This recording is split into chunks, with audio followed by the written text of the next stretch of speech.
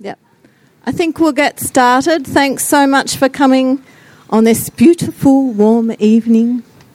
I'm Charlotte Day. I'm the director at Monash University Museum of Art, and I'm really pleased to welcome you to tonight's Boiler Room, the last one for our year.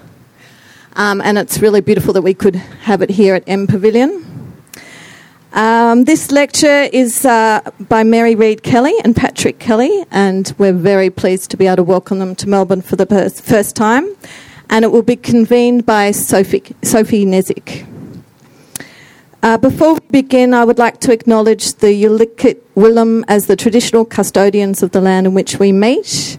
The Yulukit Willam are part of the Boonwurrung, one of the 5 major language groups of the Kulin Nation, and we pay our respects to their elders, past, present and emerging. Mary and Patrick have been here for a week now and have been undertaking a number of artist visits and visits with curators and colleagues.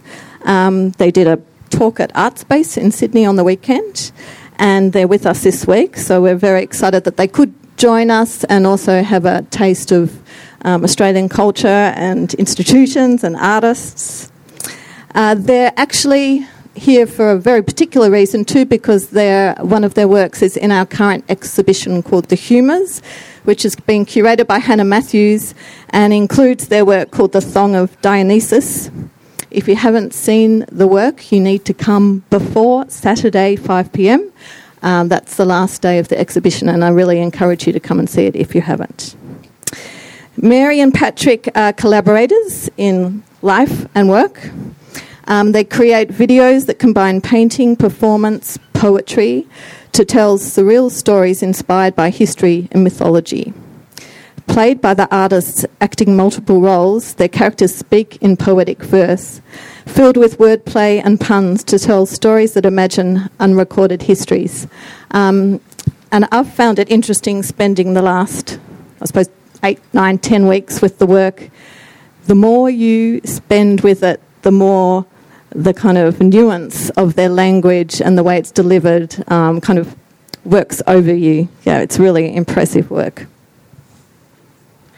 Mary and Patrick's first museum solo exhibition in the UK, We Are Ghosts, recently opened at the Tate Liverpool and includes a major new commission in the body of the sturgeon, as well as an earlier work, This Is Offal, which won the Bouloise, Bouloise Prize at Art Basel in 2016. And you might be showing a bit of... We're showing the whole thing. Yeah, showing the whole work, so that's good. Their videos have been exhibited in solo exhibitions at the Hammer Museum, Los Angeles, ICA Boston, Site Santa Fe, Kunsthal Bremen, Museum M in Leuven, and the new Kunstverein in Vienna, as well as numerous group exhibitions. They live and work in upstate New York. So tonight we're very pleased that they'll actually present firstly on their practice, but then be joined by Sophie Nezik, who will convene this evening's presentation. Sophie is a Melbourne-based visual artist and scholar. Her research focuses on the aesthetics and metaphysics of transparency, virtuality, immaterialism, memory, temporality and sound, and she also has a developing interest in humour. We're very pleased that Sophie actually wrote for our catalogue, and it's a piece that, very well worth a look at. I've got a few special thank yous. Firstly, to the M Pavilion team for hosting and managing our event tonight. In particular, Jessie French, Sarah Savage, Etta Curry, Brendan McCleary and Sam Redstone. Also like to thank Mick Marinucci from McLean Sound and Takeshi Kondo for providing expert AV support and videography. Can't do it without them. And I'd also like to acknowledge our Boiler Room presenting partner is the Saturday paper. So I hope everyone's not in too much sun. If you are getting too much sun on you, just move a little bit.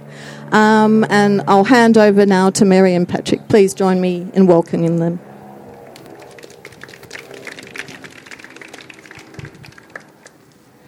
Thank you so much, Charlotte. And it's been great. This is our first visit to Australia, so thank you so much for coming to join us.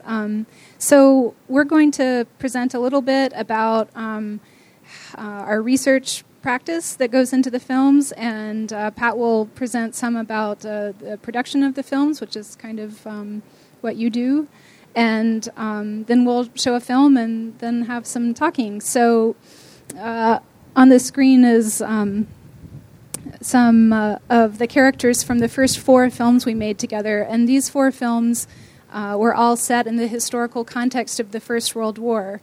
And so the characters are an aviator up here in the top left corner that was based on Snoopy, the cartoon character. Of course, some of you might know that Snoopy has a World War I fantasy where he does dog fighting and fights with the Red Baron. There's a nurse and a sailor and a medical officer. And so there was a couple things that we took from kind of exploring the First World War in depth that kind of has continued to influence the rest of our films, even when they're not in a specific historical setting like the First World War. And one was the importance of poetry, because if you want to understand the First World War, you really can't do it without reading a significant portion of poetry, because it's a really critical expression of the era. And one reason it's so important is because it was very broad-based. It wasn't an elite activity solely. There was a lot of poetry being written by all kinds of people with all different experiences. Very famously, poetry was written by the soldiers in the trenches, talking about these really brand new, horrific experiences of trench warfare. There was music hall, and so things like rhyme, wordplay became very important to us. And I guess I'll say, since I kind of start a film, when we start a film, I try to find a character that I want to spend time with, and then I write the script in verse. And one reason that I've really stuck with writing verse scripts over the years is because even though we tend to pick subjects that are quite specific, like the First World War, the film that we're going to show in its entirety later today, the theme is really suicide.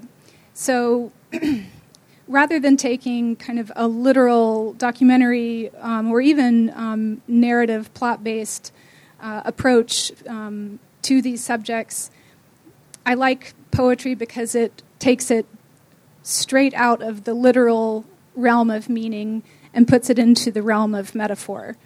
This also means that the characters, I see them less as individuals and more as ciphers and symbols. And I hope that this makes sense with the painting of the face.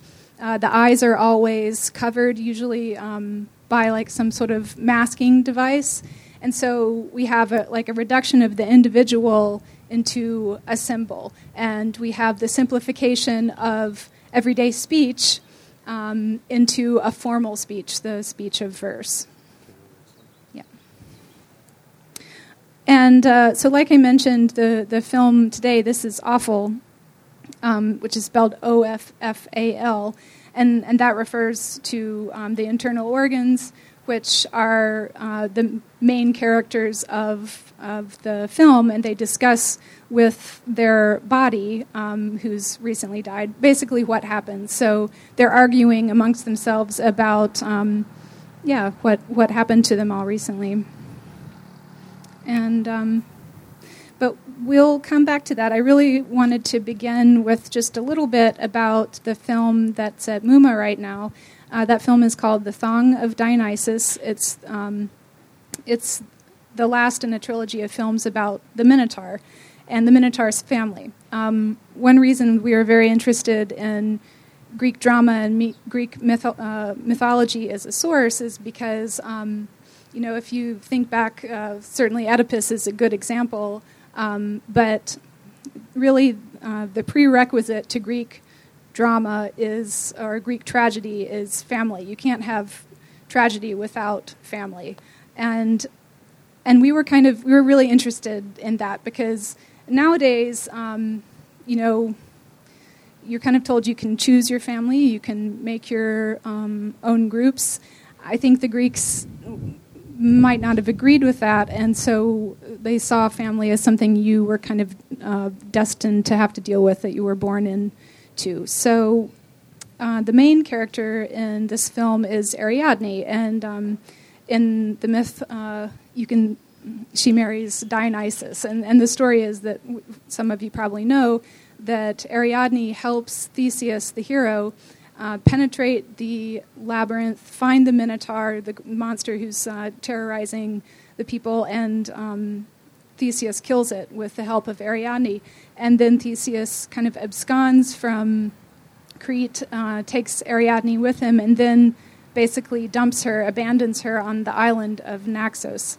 So the Titian painting here is the moment at which Ariadne sees that Theseus has abandoned her, and she's grieving and mourning and probably calling him a jerk. And then Dionysus is kind of sweeping down from the heavens because she's somehow caught his eye, and it's like a surprise wedding, and there's like cheetahs and Meneids, and I thought that was kind of a silly story. One thing that is really interesting about mythology is that it's not, the stories aren't, there's no hegemony really. And so there's like different islands will have different interpretations of the story. There's a later interpretation that says that when Ariadne saw that Theseus had abandoned her, she hanged herself with the thread from her spindle. And when I read that version of the myth, I thought that that had kind of the ring of truth to it. So here's Ariadne in her sleeping pose right before she wakes up and realizes what sort of new reality she's in. So at the top is a Greek, an ancient Greek statue, and the bottom is a Jeff Koons plaster cast with the gazing ball. This is a still from the Thong of Dionysus. So Ariadne is in despair on the couch, and the Meneids are behind her trying to convince her not to commit suicide.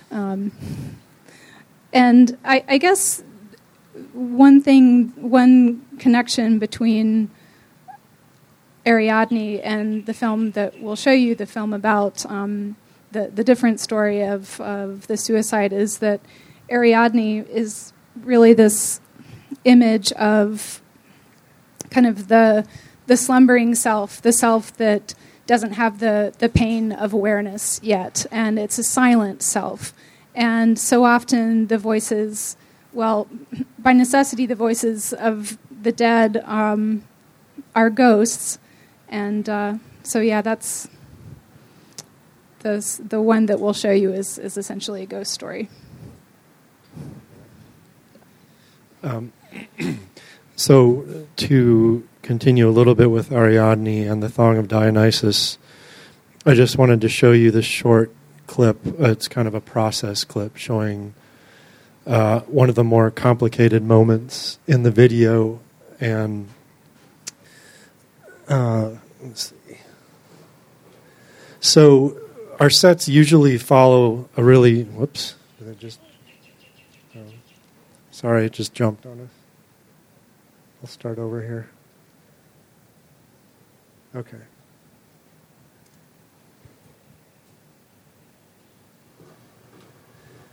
So, like I was saying, our sets usually follow with the simple model of early cinema, where theater is really more the dominant language of presentation. The camera's fixed, and it's more just kind of performing on a stage. But in this particular sequence of the video, we needed to illustrate clearly these different worlds that Ariadne was in above, Ariadne in Pasiphae, and Priapus below in the labyrinth, chasing and trying to seek out the Minotaur. In our case, it was a church gymnasium, and the church gymnasium's basement was our labyrinth. And so we really wanted to illustrate that space. In order to do this, we need to do some trickery that we don't normally do in our films. Hunts down the family monster. Eliabu lies helpless. Her sister's fate haunts her. Poor daughter of Minos. She's mine as mom's clenches. His missus just wishes for masculine inches.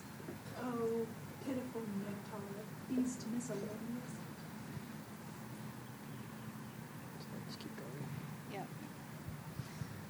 Okay, so now that Pat has introduced a little bit of how the films come together, we can present a little bit of the research for This Is Awful. So this is a print by Gustave Doré from 1870, and it illustrates a poem from the 1840s called The Bridge of Sighs. It's by Thomas Hood. He was a kind of early Victorian poet.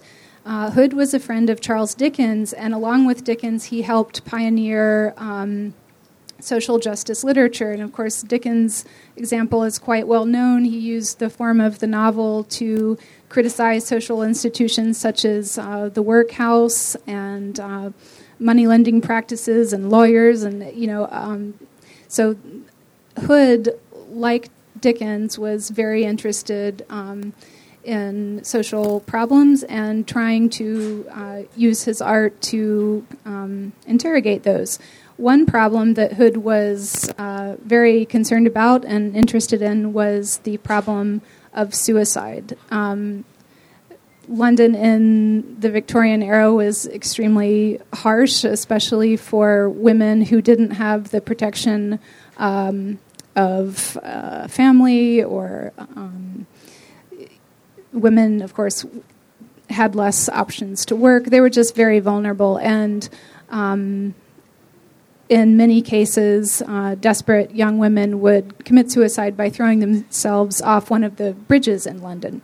So Hood wrote this poem called The Bridge of Sighs, in which the narrator, a male narrator, is walking along the banks of the Thames. He finds the body of a dead young woman who's coincidentally very beautiful, and picks her up, cradles her in his arms, and starts castigating the city of London for its unfeeling heart towards the needy, and it's a quite marvelous poem. Hood himself was not only writing social justice poems, he was really a master of comic verse, and this is one of his own woodcuts. I'm afraid it's not quite legible, but so the caption on this woodcut is called Civil War, and all these guys are being very civil, saying, "Oh, my compliments, don't get up." So they're being very civil in their war. Hood is one of, I think, three artists that mean a lot to me, that for whom punning is not just kind of like the cherry on top, it is the whole sundae. And they really think through wordplay. And so here's Hood in the painting on the left, James Joyce at the bottom, of course, famous for his puns and his lascivious wordplay in Ulysses. And also Marcel Duchamp as Man Ray. And so many of the titles of his works are these very ingenious puns and wordplay in French. And you can't really understand these artists without taking their wordplay really seriously. And so they're really kind of my heroes in that regard when it comes to my own wordplay. But so to kind of go back to this epidemic of Victorian working class suicide, it wasn't just Thomas Hood that was concerned with the problem, like the actuality of the problem, but also incorporating the imagery of the problem into artwork. So here is a pre-Raphaelite painting by Frederick Watts called Found Drowned. It's from 1850, so 6 years after Thomas Hood's poem. And I wanted to read you just a very short excerpt from the poem so you can hear what it sounds like, because it's very unusual for a poem with a theme as serious as suicide. So, like I said, the narrator finds the young woman by the banks of the river, and and he says, "Take her up tenderly, lift her with care, fashioned so slenderly, young and so fair. Ere her limbs frigidly stiffen too rigidly, decently, kindly, smooth and compose them, and her eyes close them, staring so blindly." So you can certainly hear the rhymes like frigidly, rigidly, those triple rhymes. That's very unusual for serious poetry. It's really, you can really hear Thomas Hood, the master of the comic form. Also this ere her limbs frigidly, da da da da da da. I mean, that's the same. It's the same meter as the charge of the Light Brigade. So it's a again not just the rhyming, but also the meter. Really, I think we can feel Hood trying to make this poem as popular as he can, and still have it be meaningful on the subject matter that he's trying to critique. Another example of just the widespread imagery of this kind of young, fallen Victorian heroine who's also dead is this face. This is L'Inconnue de la Seine. She's from the 1880s. The story was that the morgue master in Paris was brought the body of an unknown woman who drowned in the river, and was so struck by her beauty and innocence or whatever that he made a cast of her face. This cast then became like extremely popular decoration. It was like, you know, having the right poster in your dorm room or something. If you had this plaster cast on your wall, you were broadcasting loud and clear that you had a romantic view on life. So I think John Keats had a copy of this, Goethe had a copy of this. It was really, really widespread. And of course, it's entirely fictional. The victims of drownings are very rarely beautiful. It's a gruesome way to die. The L'Inconnue de Seine has a very strange current iteration. She lives on in the form of a resuscitation dummy, like when you practice for CPR or something. When you get your certificate after the training, you have to practice on this model, and she has the face of L'Inconnue de la Seine. She's called Resusci Annie, and she's called the most kissed face in the world. Have any of you met her? Yeah. It's these things really stick around. So the other thing that we were interested when we thought about like how can we kind of make something that kind of draws on these, not just like the issue of suicide, which of course is an eternal issue and doesn't go away, and the presentation of suicide in art, like Thomas Hood's poem, and like this is another pre-Raphaelite painting, John Everett Millet's picture of Ophelia. When you think about Ophelia, definitely one of literature's most famous suicides, it's not a mystery why she kills herself. She does so because things aren't what they should be in her life. Hamlet, who she loves, won't talk seriously to her. He's trying to get revenge for his father. She's abandoned by her brother, and so she can't have what she wants, so she kills herself. It's a similar narrative with Juliet. Juliet can't have the life with Romeo that she so desperately wants, and so this is her way of dealing with it. So it's not mysterious at all. And of course, one of the dynamics of, I think, suicide in real life that's so different from suicide in art is that it's almost never that obvious, and it's one of the unique pains of suicide as a tragedy is that the questions of why can really never be answered. The event is so drastic that there is nothing comparable in life that would be commensurate to the act of suicide. So, the last thing that suicide does is provide an answer. So I think we were taking that as a question into the film that we made. And I just wanted to again show you some more examples of this kind of this image that I think built up for us of this woman who's beautiful. Let's see, she's beautiful, she's dead. She's dead by her own hand, but I think very importantly, she's a silent woman. This is what makes the trope so I think meaningful in the Victorian era, where there's all this crisis about women speaking and hysteria and the need to keep women, respectable and proper, and silence is a big component of that. And of course, here in Roy Lichtenstein's Drowning Girl from 1863, she says, "I don't care, I'd rather sink than call Brad for help." So, I mean, of course, Lichtenstein is having a go at this trope, but it's very interesting that she's saying, "I won't say anything, I'm going to remain silent." Finally, just... yeah, I think that a trope is truly living on when someone makes a lolcat of it. So Pat's going to speak for a little while. So for This Is Awful, we wanted to design a very simple set, much, again, like what I was saying earlier about a sort of theatrical model.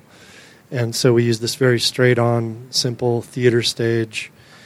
But in general, in our work, we want our sets, which you'll see from this video, that I do a lot of the sets as virtual constructions digitally, so that we have the flexibility to take the footage that we shoot almost entirely on green screen and then match it into a virtual space.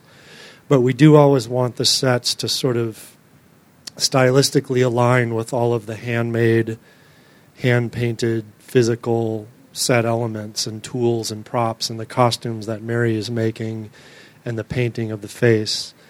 And so that the whole thing kind of hopefully seamlessly blends together. I want to get a jump without a toe, a leg, a knee, or any limbs at all. I think a clumsy foot began our fall. You think I'm so pedestrian, so boring, spending all day with the flooring.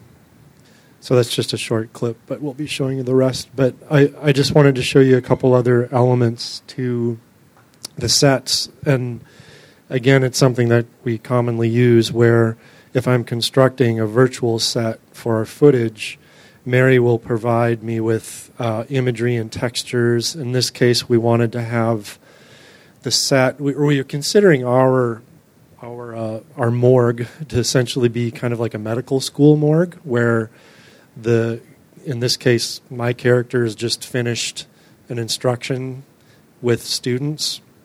And so we wanted to have these elements to the set that clarified that this was kind of a classroom environment. So Mary copied and altered these various anatomical posters.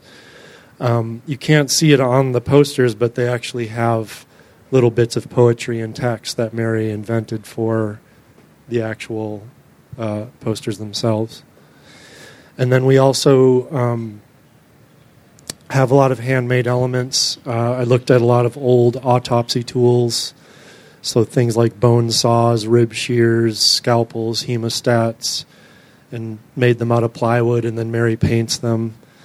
And of course, the biggest set element was the actual autopsy table, which we made from scratch after looking at several designs and structures, and we wanted something, again, that would fit in with our sort of overall hand-painted, handmade look of the films. Here's Mary beginning painting the table.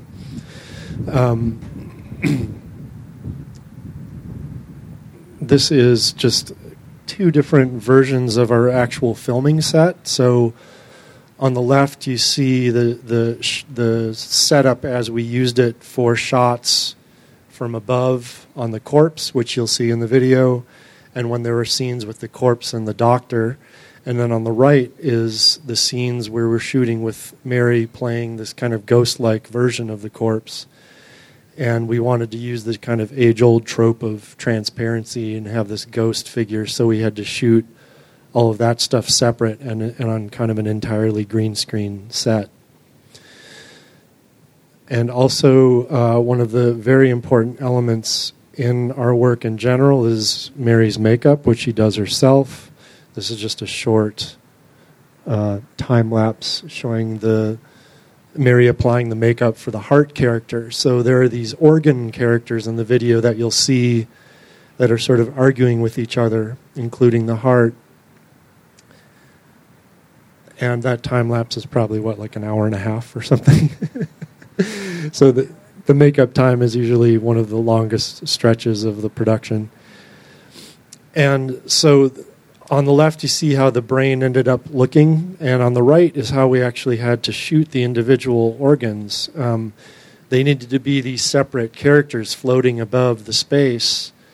So we shot them each separately in there, and we had to kind of synchronize their arguments, and we realized that we needed to have Mary be very still for these shots, so we had to rig up this slightly medieval brace to keep her head still and shoot these short performances with the organs monologues.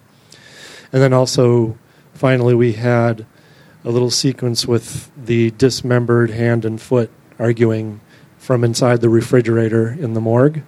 So we had to shoot those separately, and so this is Mary performing the hand sequence.